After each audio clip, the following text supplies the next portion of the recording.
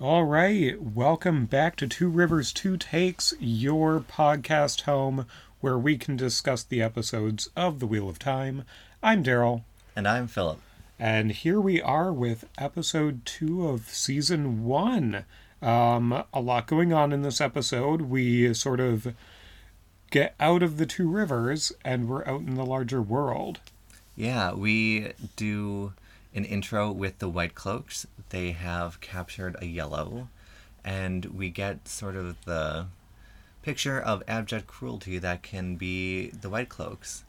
And for background, these are people who don't like anyone touching the power. They saw the breaking of the world by the male Aes Sedai as reason why no one should touch it. No one has any business messing basically with the forces of creation. So they hate all Aes Sedai. They love to capture them, root out anyone that they think could be. It's not their main goal. Their main professed goal is to root out all dark friends and any influence of the shadow. So they have just generic Wonderbread White Cloaks, and then there's also the Questioners. And we open with Eamon Valda, one of the Questioners. Yeah, and we see that at least in the TV series, channeling is tied to using your hands. Yes. As an Aes Sedai. It's very Prue Halliwell from Charmed. It's very surprising that they went so dark so early in an episode. Yes. And for readers of the books, you get an added dimension of it because you get this more stark juxtaposition of a yellow being so cruelly burned at the stake, and the yellow Aja is all about healing. Like, of all the Ajas having their different traits and their different focus of study, healing is what makes the yellows more unique. So to see someone who had devoted her life to healing being treated so cruelly, like, if you didn't know that context, you would still say how awful it is, but this gives an extra separation between what the White Cloaks do and someone who has devoted her life to healing to end so cruelly. And this obviously isn't the first person that he has murdered, the first Aes Sedai that he has murdered, because he has a collection. Yes. And historically, the White Cloaks have only ever gotten one Amyrlin seat, but that was after she had already been deposed, severed from the One Power, stilling, as they say. But they still called it a major victory, even though she was already dead.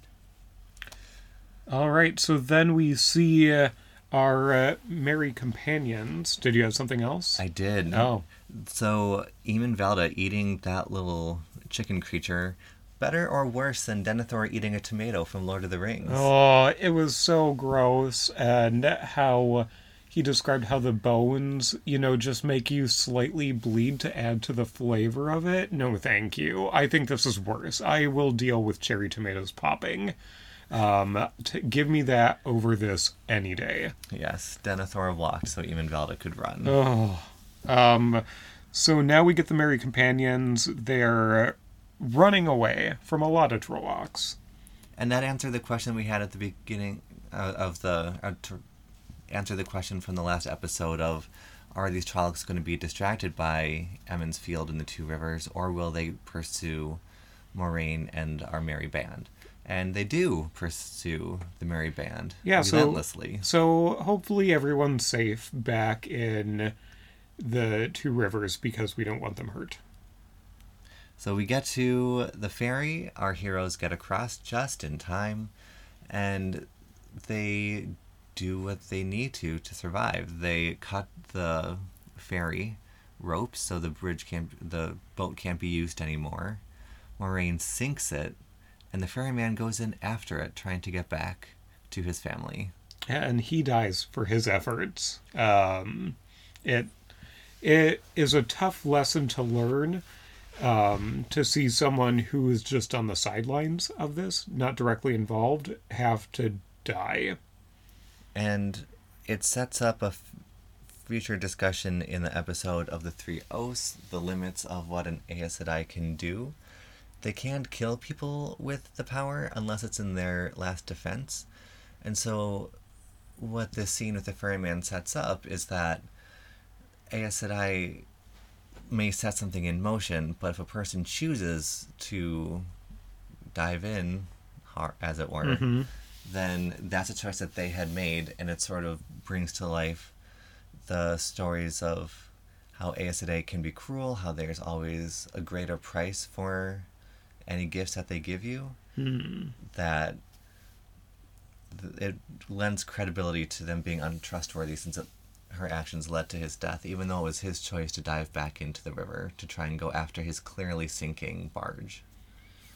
They get to a very nice campsite. I'd like to go camping here. It's very picturesque. And there's even a very convenient cavern with a doorway. Yes, which I thought was a nice touch, that it lends credibility to how the world was broken and how cities moved, cities changed. Who knows what that could have been in the previous age, or even 1,000 years ago during Manetheren. But it serves a good purpose now. It's probably a little bit more better than trying to do the logs that were flooded out and created a little shelter that they used in the books. But it's still a nice shelter for them to hide while still building up this world a little bit. Moiraine gets Egwene up from a dead sleep to drag her out to the woods to teach her how to use some of the One Power.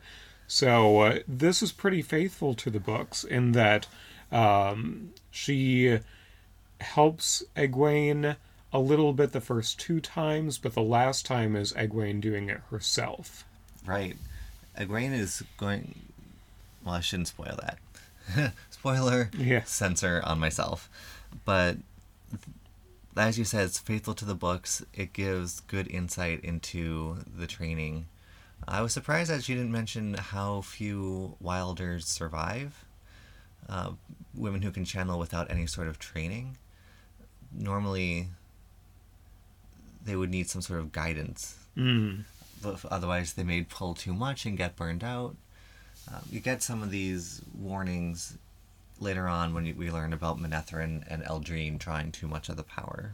But I thought it was a nice moment between the two, and it really strengthens Egwene's character. Like, she's already clearly very strong and clearly has a good head on her shoulders, and so Moraine's working through some of the consequences and pushing Egwene to think more strategically, I thought was a really nice touch and really plays to Egwene's strengths as a character and how awesome she's going to be.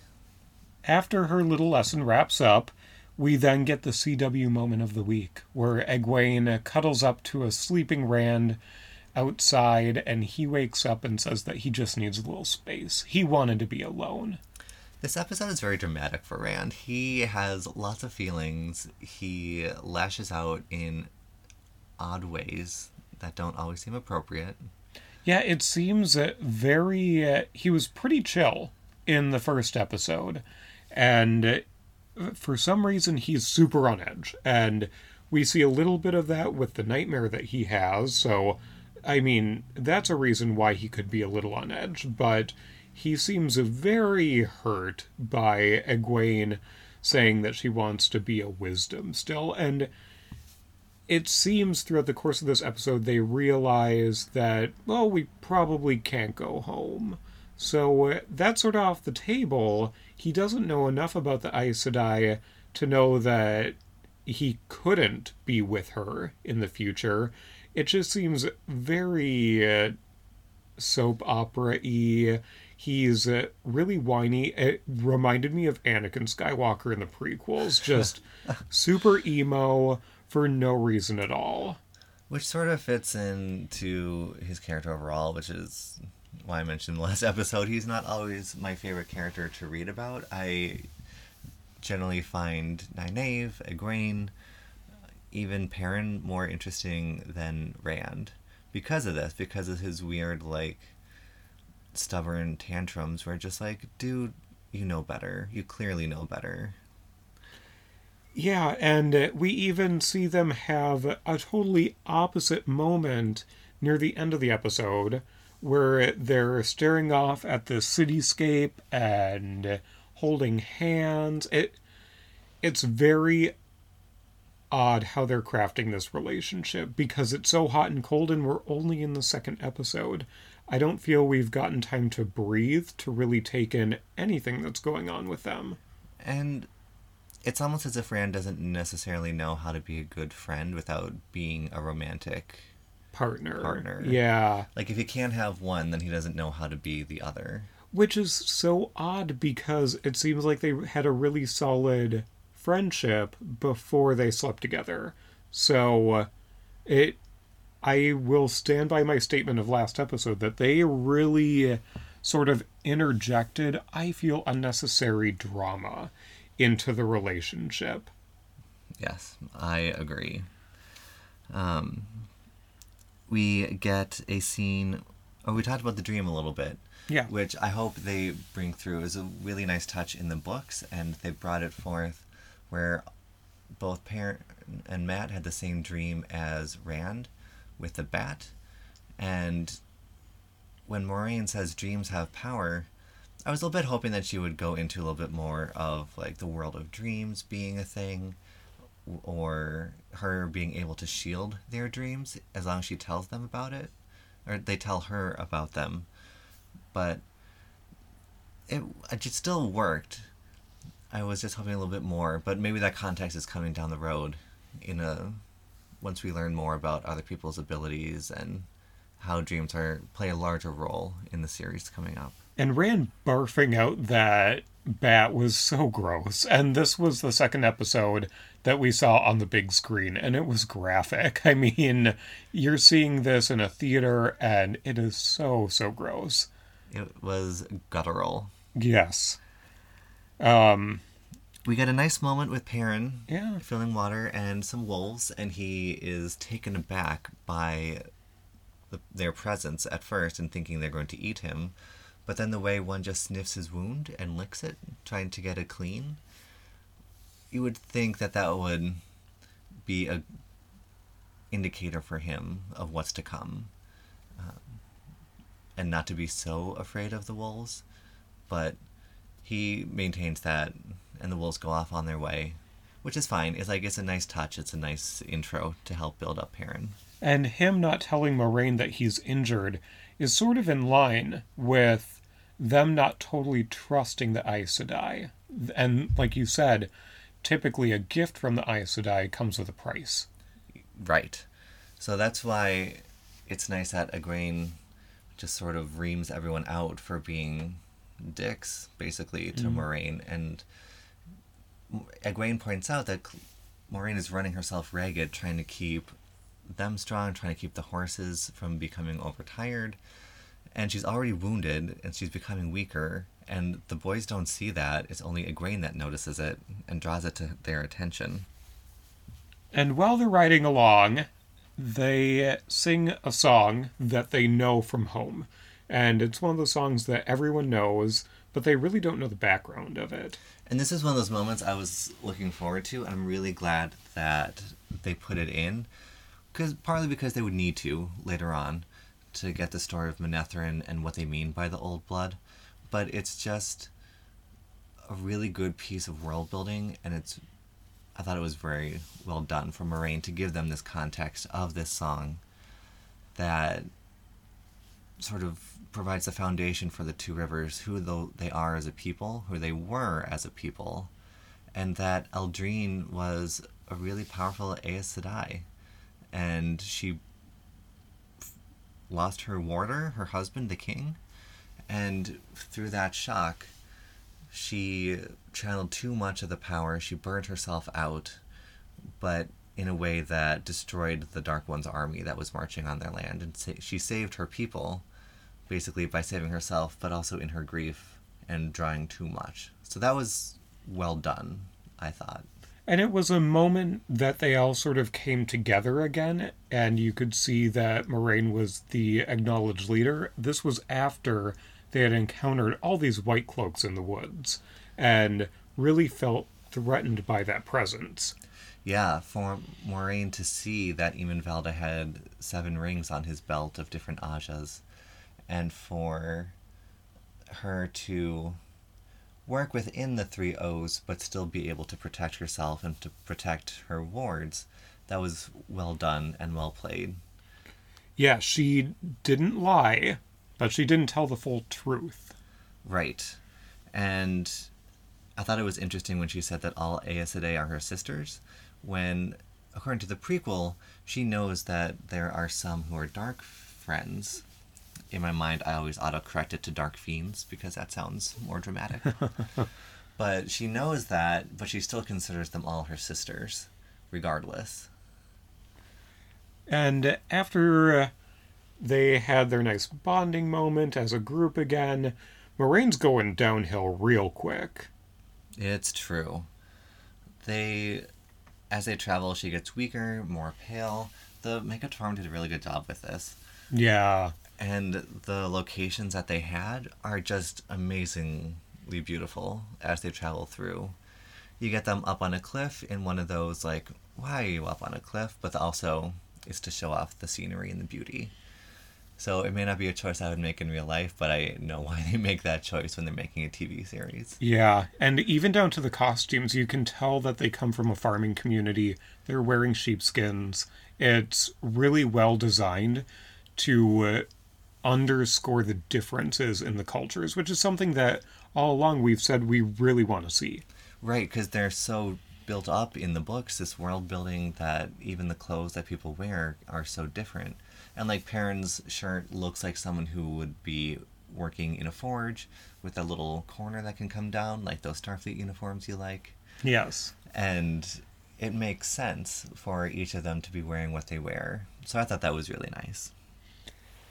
And while they're camping out, Egwene wakes up out of a dead sleep because she senses something. And she sees this terrible eyeless one giving it scream, and it has teeth like a shark because it just has multiple jaws and multiple rows of very sharp teeth. And Lana's like, yo, we gotta go. And he goes to the one place that Moiraine probably wanted them to avoid in this area of the world. Right. She gives a little bit of foreshadowing when she's talking about Manetheren and their neighbor Eridal, who had promised to send Manetheren aid when the Trolloc army was attacking, but never did. And so we got a little bit more about this other city where they just built a huge wall around their city and didn't help anyone. And then by the end of the war, nothing living was within those walls that we're supposed to protect them. Right. They generated their own separate evil away from, like, it's not the same sort of evil as the Dark One, but it's a separate evil that through their uncaring, through their isolationism, consumed them and consumed everything within that city. So the way that they do it in the show, I thought was really well done. The buildings were beautiful. It really gave you that sense of there's nothing living in this. It's all dust and stone and crumbles and failing architecture. You can see some of the domes going kaput. Yeah. Egwene and Rand get a nice aerial view of the city, and it was just great. Like, it lives up to my expectations, having read the books, of what the city looks like. Yeah, and sitting in the theater, just seeing all of this play out, I got some strong Lord of the Rings design vibes, just with how detailed everything was.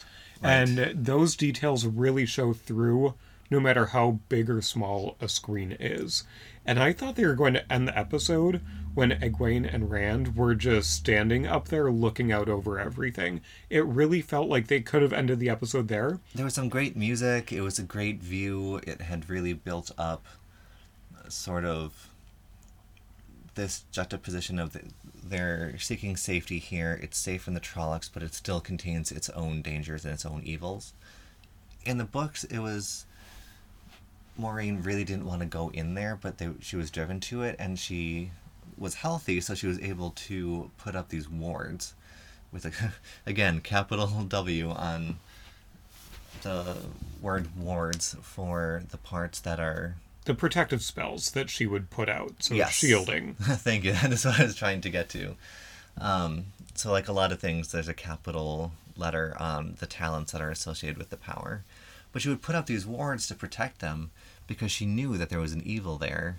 And instead of like a fog misty creature, it's like a black scummy thing that starts to crawl, and it looks like evil lichens almost, but then we see it consume a horse and it just be reduced to goop. We get a really nice moment between Matt and Perrin, where Matt gives a dagger that Perrin's wife had made. And it showed that Perrin is still really feeling what he did and how he accidentally killed his wife. And again, it's one of those things where Matt can be a total pain and do some really questionable stuff. But then he has this really good side too, so we're still seeing both sides of his personality at this point. Yeah, it comes across that he really cares about his friends and is doing what he can to try and comfort Perrin in this moment. Which also set up a nice moment where Matt is talking about the usefulness of this knife, the importance of keeping it clean, the fact that it's a tool, that Layla made tools, and that's how Matt had seen it. But later when he picks up the dagger, like, there's only one use for that dagger. You know that it's just there to stab someone versus like carving apples and cutting things. So how Matt goes from the usefulness of a tool in a knife to the single purpose of a dagger, I thought that was an interesting touch to juxtapose those two things and the characteristics inherent in a tool and a dagger. Yeah, he finds his dagger because he decides to wander around and he sees the shadow of someone he thinks he's following, and he's not suspicious at all of the only nice thing that they have found in the city. Everything else is gray and dusty and gross, and he's like, oh cool, something nice and golden and clean. I think I'll trust this. And it's an interesting choice because in the books they find a whole treasury. And do you know who's missing from the scene from the books? Who? Padan Fain is supposed to be in Shadar Logoth. He is also in the treasury, and it sets up in the books this conflict between Matt, him, and the knife. Well, and the dagger. Maybe that's who we saw the shadow from.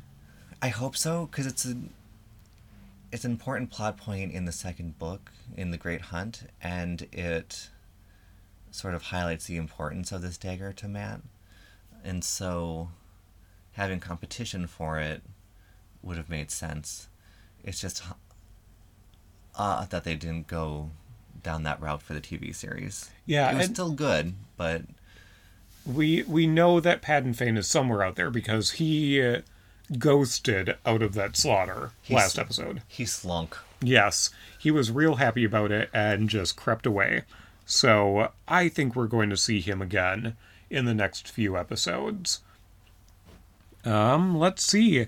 So Matt has his brand new shiny dagger just in time for darkness to start spreading throughout the entire city.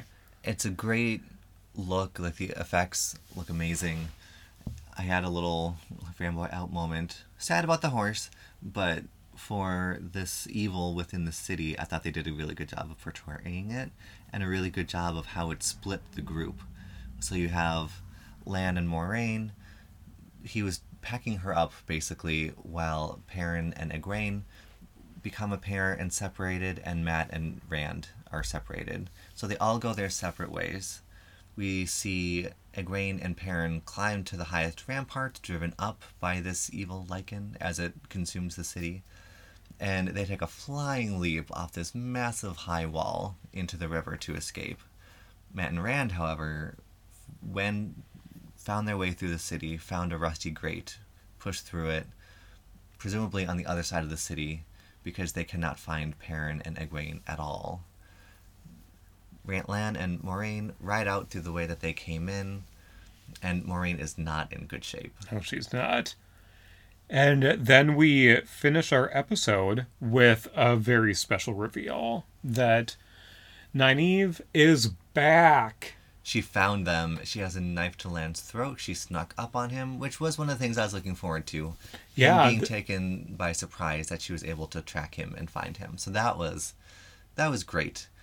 I'm still not going to clap for it in a theater like a lot of the other people did, because I just don't do that. But this is something that you have been talking about ever since we learned that the show was coming out, that you wanted to see this moment be faithful to how you envisioned it. So, was it? I'm going to give it a 7 out of 10. Okay. Because the follow-up conversation that happens in the next episode, which we will get to on the next episode of this podcast, was only between two people, Nynaeve and Lan, instead of Nynaeve, Lan, and Moiraine. Okay. And Moiraine, I feel like, was going to provide a lot of the details I was hoping for. But the fact that she snuck up on him, that he was totally surprised, I was living for it. Yeah, it was a great way to end an episode. So, it was a total surprise. She did not die, despite Egwene saying that she was dead. She survived. Yeah. It was really cool to see her come back and see someone who we have seen be so competent with his weapons and with his skills totally taken by surprise. Absolutely. So who is your Woolhead of the Week from episode 2? I am going to say the Fade. The eyeless one is my Woolhead of the Week. If you're on a cliff about to descend upon your quarry, you don't let out a scream. What is it thinking? It is not hunting appropriately. No, it's not. Like, there's no common sense in all that evil. Yeah. My Woolhead of the Week is a fairly obvious one that I think a lot of people will pick. It's Mat. Mat, what are you doing? You were warned not to take anything from this city. And I know that you just gave up your dagger to Perrin, but you don't need this dagger. It sort of goes along with what we saw in episode 1, where he liked shiny things and stealing them. But it was so blatantly obvious of what he should not do, and he just did it. And Lan even said, like, don't take anything from this evil place with you. Like, there's nothing in that city that hasn't been... tainted. Yeah. Yeah. Not to be confused with the taint, capital T, on the male side of the power, but it's its own separate evil that can still consume you. Yeah, it just was something that... It's so egregious that it is a dumb move. It's the Groner moment. It's the, I'm going to go out on my own in this horror movie and search for something. Like, no. Yeah. You should know better. Yeah, and this is the exact same line of thinking that he uses in the books. Like, this is very faithful to the books in terms of how he's like, oh, I just want this dagger, so I took this dagger. It's... He wants that gold. Yeah, he does. And that big ruby. Yes. In the hilt. Which is iconic, and hopefully if the dream sequences continue, I'm looking forward to a moment with that. Also, with this episode, we got the intro credits. What were your thoughts on those? I thought they're very beautifully rendered, and they show... it's Aes Sedai that are the figures. Yes. But we're seeing how the fabric is being woven. And it strikes me as a little bit like the intro credits to The Crown, where the crown is forming, or another fantasy series where you see things being built up like clockwork. But it's different enough, and I think it's really pretty. It's a beautiful sort of interpretation of how things are woven together and connected. Yes, that each person's life is a thread, and they get woven together into the fabric of an age. I really like the images of the Aes Sedai and their sort of halos, that nimbus around them. It's still not clear if regular people can see the nimbus, which I hope not. I'm hoping that it's still just for people women who can channel can see other women channel, and sort of read the after image of the threads of the weaving. But for the power being used as a metaphor for weaving, and then the wheel of time and the pattern of the age and the threads of people's lives, I thought that was really good, and to see sort of like a image of what that might look like, of that grand metaphor. Yeah. And the 7 Ajas are represented in the final scene. I thought that was really well done, that you have the yellow, the red, the blue, the green, and all the Ajas, and then there's a darkness in the middle. Could that be the 8th Aja? We will find out. All right. Any other reactions to this episode? I think that was it. It's a strong second ep.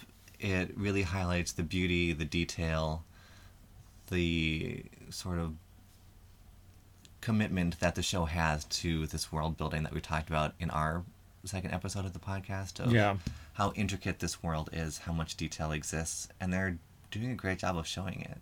They are. So I'm excited to see what the next episode brings. Hopefully you will join us for our next episode review. In the meantime, go ahead, give us a follow over on Instagram at 2rivers2takes. Let us know what you think about this episode. What your woolhead moment of the week is. Oh, yes. There are a lot of opportunities here. And we will catch you next time on 2 Rivers, 2 Takes.